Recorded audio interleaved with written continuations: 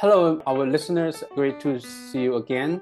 And today we invite Professor David Jason. Jason is university professor at the College of Law of Syracuse University in the United States. Join us to discuss his opinions on U.S. Inflation Reduction Act and the relevant issues. Yes, hello. Thanks for joining me. I really appreciate it. It's great to be with you all. So give a very short introduction of Professor Jason.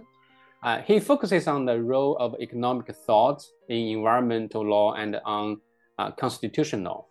And Jason engages also in public service, defending democracy, environmental laws, constitutionality, and efforts to combat the climate crisis. And in the end of this podcast, I also want Professor Jason to share his main idea based on his new book, published by Stanford University Press, titled The Specter of Dictatorship, Judicial Enabling of Presidential Power. So yeah, I think now let's move to our major discussion about the Inflation Reduction Act. So when this law came out, it gave a very big surprise to many observers and policy analysts. So Professor Jason, what was your first impression with this law? Well, I was as surprised as anybody else that this happened.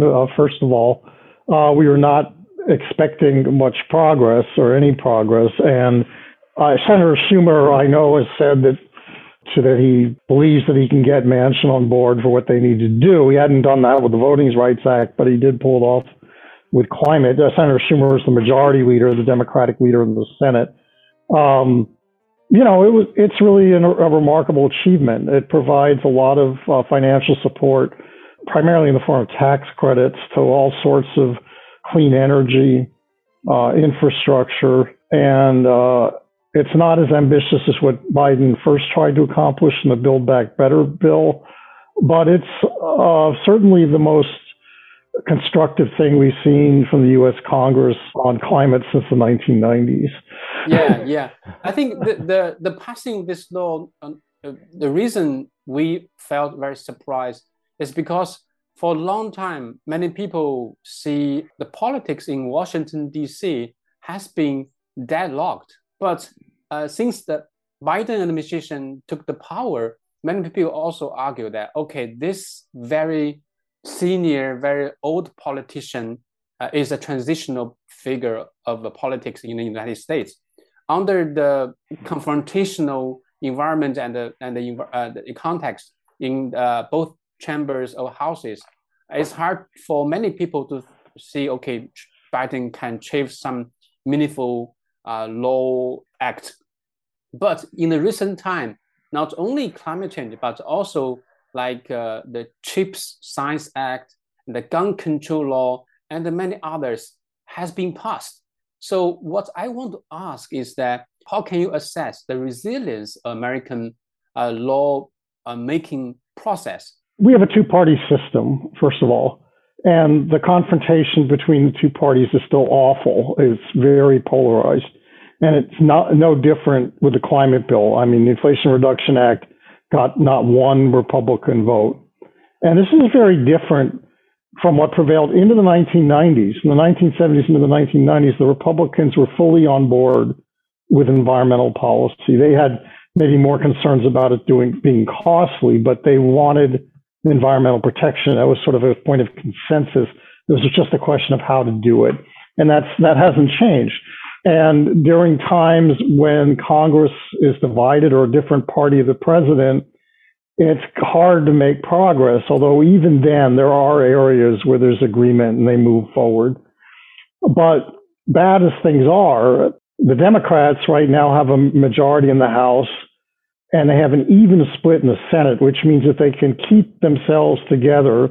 They can pass legislation because when it's a 50-50 tie in the Senate, Vice President Kamala Harris, who's the president of the Senate under the Constitution, gets to pass the tie-breaking vote. So the Democrats can pass legislation without Republican support, at least in the spending and taxing area, because the rules of the Senate, in effect, demand a 60-vote supermajority, and that means you have to have Republicans, and there's not that much you can do. But with respect to, we've seen some things done in a bipartisan way, first of all. But on this, it really took unifying the Democratic Party and overcoming the objections of Joe Manchin, who's a Democratic senator from a very red state, West Virginia, with a lot of coal-fired power plants, where they've had Democratic senators for a long time, and he and his predecessor have all been about protecting the coal industry. So that's been difficult, but Biden and the majority leader, Senator Schumer, have been able to pull it off. Yeah, I think the passing this law has produced a lot of debates and discussion about the international climate policy. I read a piece from Foreign Affairs by former U.S. Energy Information Administrator, Dr. Richard Newell, who argued that the American climate law will produce a huge influence in global climate policy.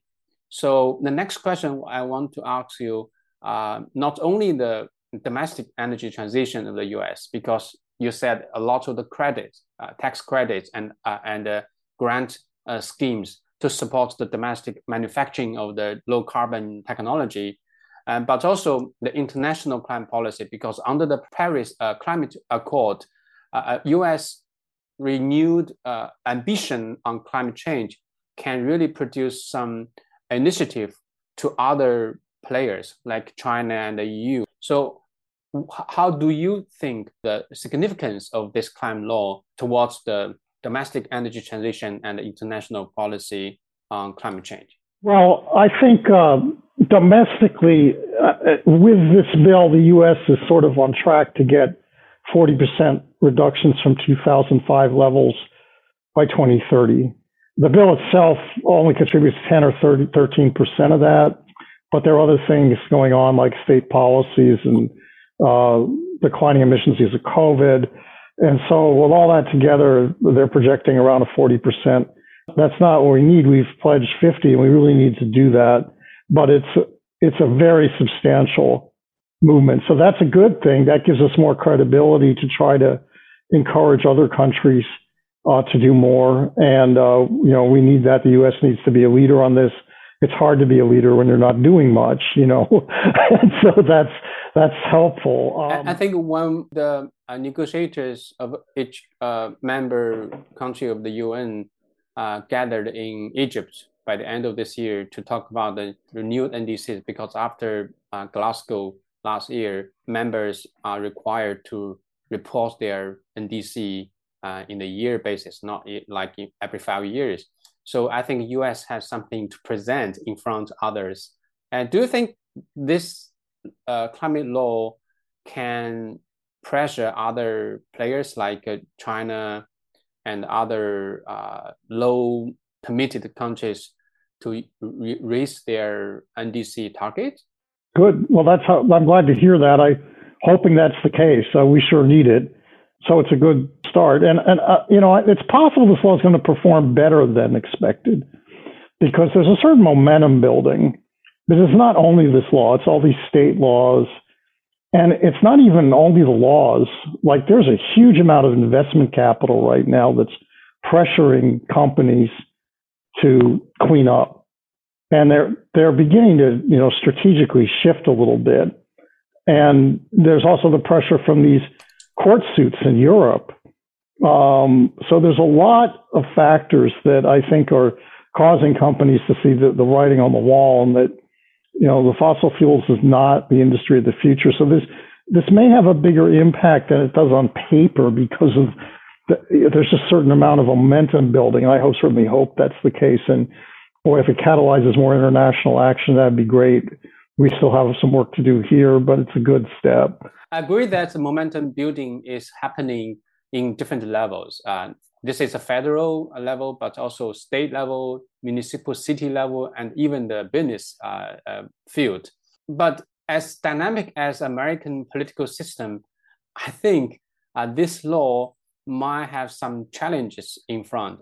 What I'm talking about this is because, this is a two-party system. And this law is passed by Democratic dominant houses and also under Democrat White House what do you think? Are there any possibility that Republicans will appeal to the Supreme Court to constrict the impact of this climate law? Well, I think the Republicans will probably bring a challenge. I'd be shocked if it was successful. And the reason is the federalism concerns that were at issue in Obamacare just are not here. So Obamacare, the claim was that one claim was that Congress was exceeding its power under the Commerce Clause, which is the primary source of authority to do environmental regulation. And the claim was that by regulating the whole health care system that traditionally been a state responsibility, that was a violation of the Commerce Clause. Well, this legislation is taking place under a different clause of the Constitution that has always been much more liberally interpreted, the Taxing and Spending Clause. And there really isn't much real limitations on the federal power to tax and spend. And in particular, the issue that did arise about that in the Obamacare case isn't going to arise here. That was the notion that by telling states that they had to increase their health coverage if they wanted to get funds, if they want to have any Medicare funds, which is the major federal health program, that they had to cover more low-income people. That was seen by the court as coercive, but there is no coercion of states here. The states aren't required to do anything. There's just money they're just tax credits for all kinds of cleanup efforts. It's just part of the tax code for almost exclusively. So I don't really see the basis for a challenge, even with this radical, crazy Supreme Court. I don't see it succeeding. Okay.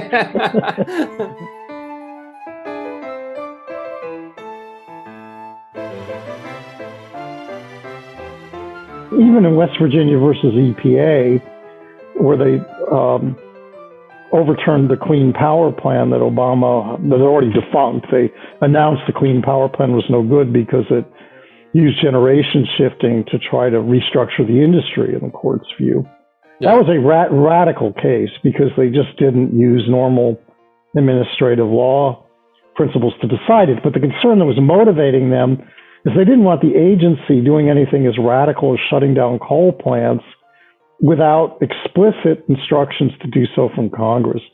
Well, that theory is consistent with accepting the tax laws of Congress and the tax credits that Congress decides to enact. I don't see much of a hope for Republican challenges to this in the Supreme Court.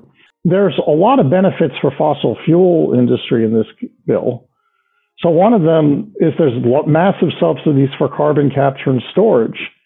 And I should imagine that's one of the things Manchin got that made him go along with this. And so that's, a benefit for the fossil fuel industry. There's also a deal that requires separate legislation to facilitate siting of natural gas pipelines. And then the third thing is there's support for hydrogen, which is a path to clean energy that's something that the oil companies can support. And I think they're beginning to look at this as strategic directions that they can go where they can be part of the solution instead of part of the problem and have a future business out of it. So Texas has a really big wind industry. I'm not sure they're going to go hammer and tongs on this. That said, Republican states for a long time have not been really good at doing the kind of thing we need states to do to get clean energy on the utility sector, which is mainly to restructure the grid, get interconnections going, have favorable policies that make it easy to site and hook up renewable energy. So some of those states may continue to resist that and will slow things down, but that's not anything new. And I can't see them objecting to their companies getting tax credits. And actually, smart advocates, advocates around Syracuse have been successful in getting solar installations and other things, mostly solar, in conservative Republican towns around Syracuse, where I live, which is in upstate New York. And they've done it. They never talk about climate change. They go in and say, look, we got a project that's a great economic development opportunity for you. Okay. And they get cooperation. It sounds like people really have good to argue that we can use the federal money to develop our community and the local economies. We don't see directly about the climate change address mitigation, but we just want to grow our jobs, right? Grow the community. And I think about this law, we have to think about the fundraising, if I can see. The energy part of the bill is to spend a huge amount of money. I think it's more than 70% of the bill money goes to the climate-related things. And you have to make the balance of the budget, right? On the one time, you want to spend more in climate-related issues. Same time, you have to save money from the previous expenditure, because the US spends about 17 to 18% of GDP on health expenditure. That's the biggest in the world. And also, you have to raise the tax from companies or rich people in order to give the money that you need to the climate.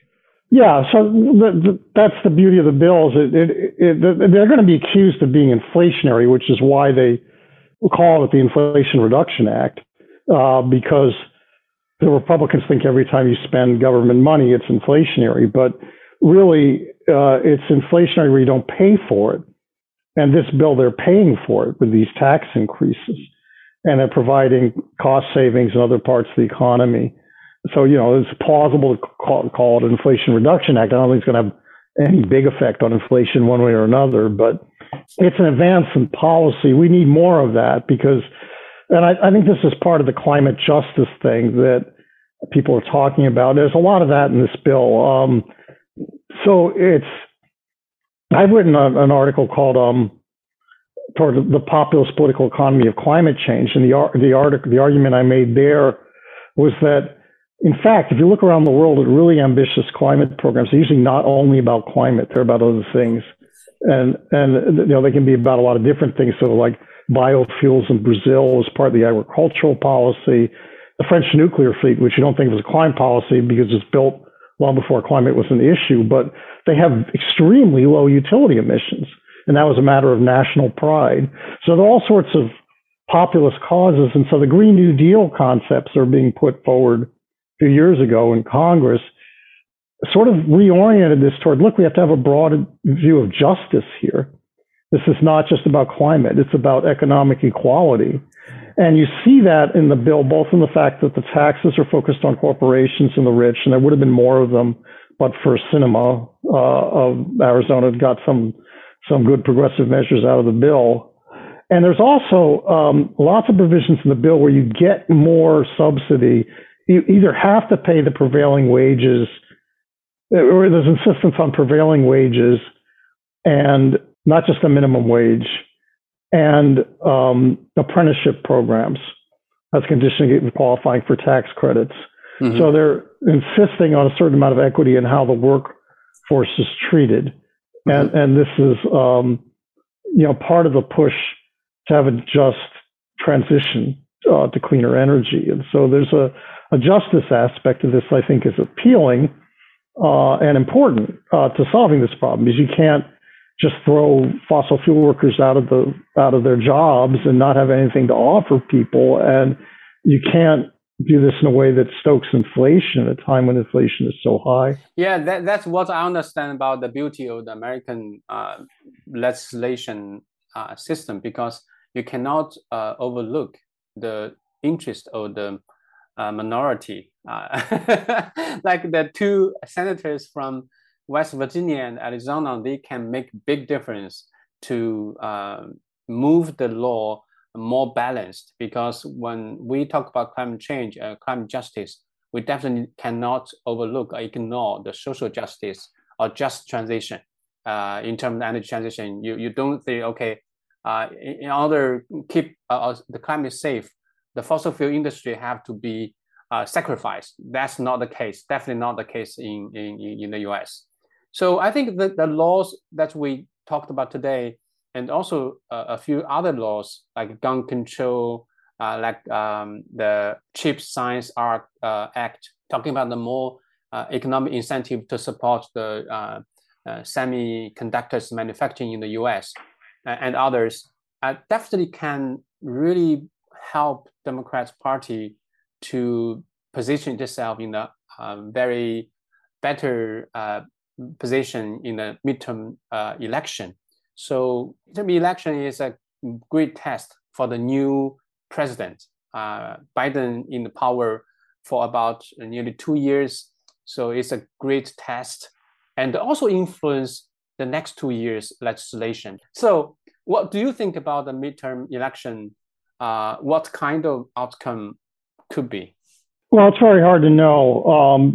The fact is, so these issues should make a difference. The other thing that's making a difference is the Supreme Court's ruling taking away the right to abortion.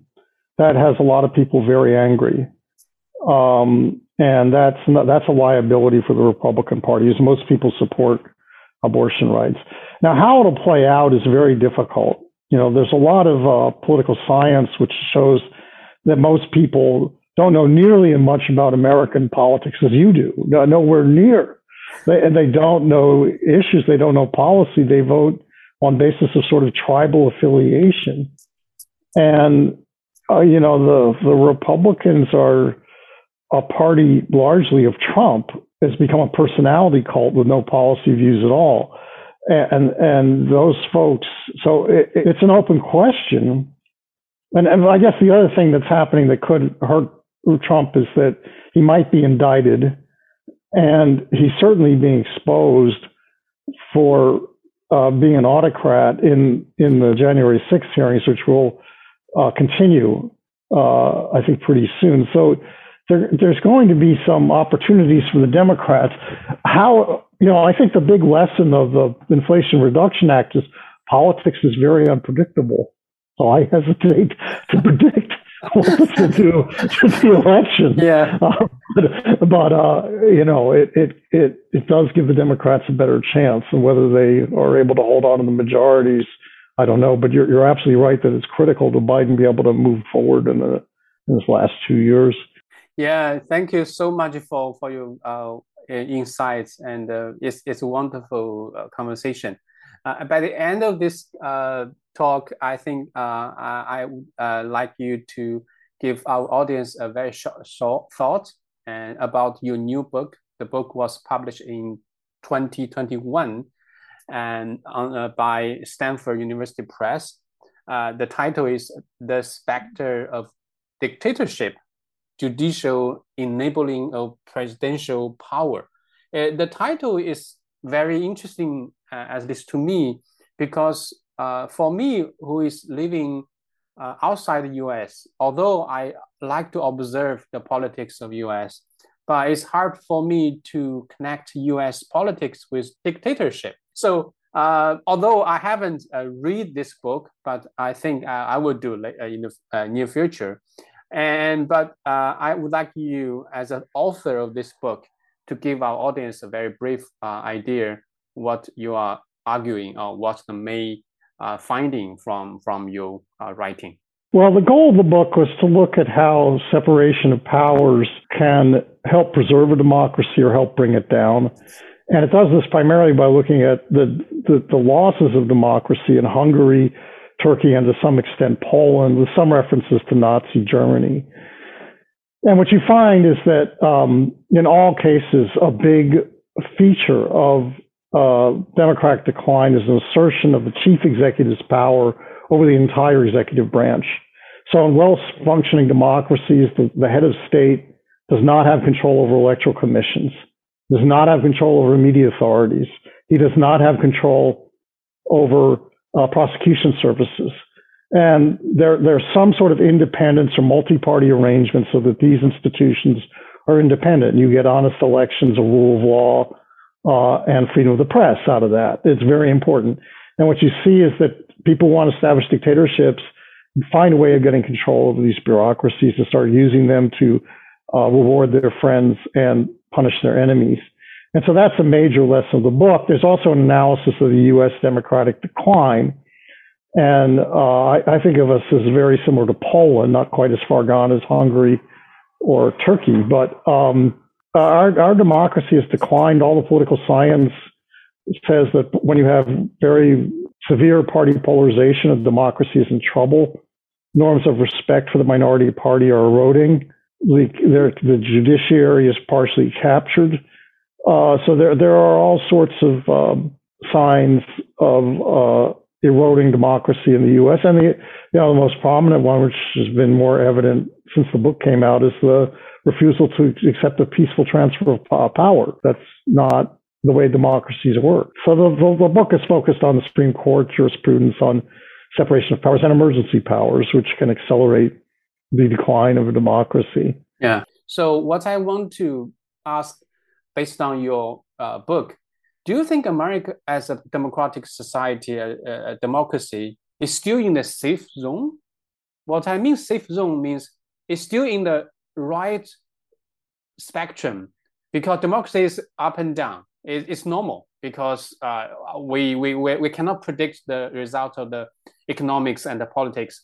But as long as some conditions or some boundaries are not to be crossed, the democracy is still in the very relatively safe zone. So my question is that, do you think democracy is still in the safe zone, or is in the close to the right lines, or close to the boundary of the safe democracy? Well, I think we're close to losing it. And whether we do so or not depends largely on whether Trump gets elected. If Trump is elected, I think American democracy is finished. It will take a long time to finish it, but it won't happen overnight, but it will happen. So, and there's going to be an attempt to steal the next election. That's what the Trump's minions are working on. They're trying to replace honest bipartisan commissions of state legislature control over voting. They're trying to restrict voting rights, make it harder for Black people and poor people to vote. They're trying to rig the election, the next election. And all the accusations of stolen elections are cover for that. So I don't know if that will be successful. There's resistance. These efforts have been uneven. But if they are successful, we're in deep trouble. So I think we're in a pretty bad place. I mean, there's never before in American history that has a substantial, big minority of people thought that the previous election was stolen and has no faith in it and thinks it all has to change. That's very, very dangerous.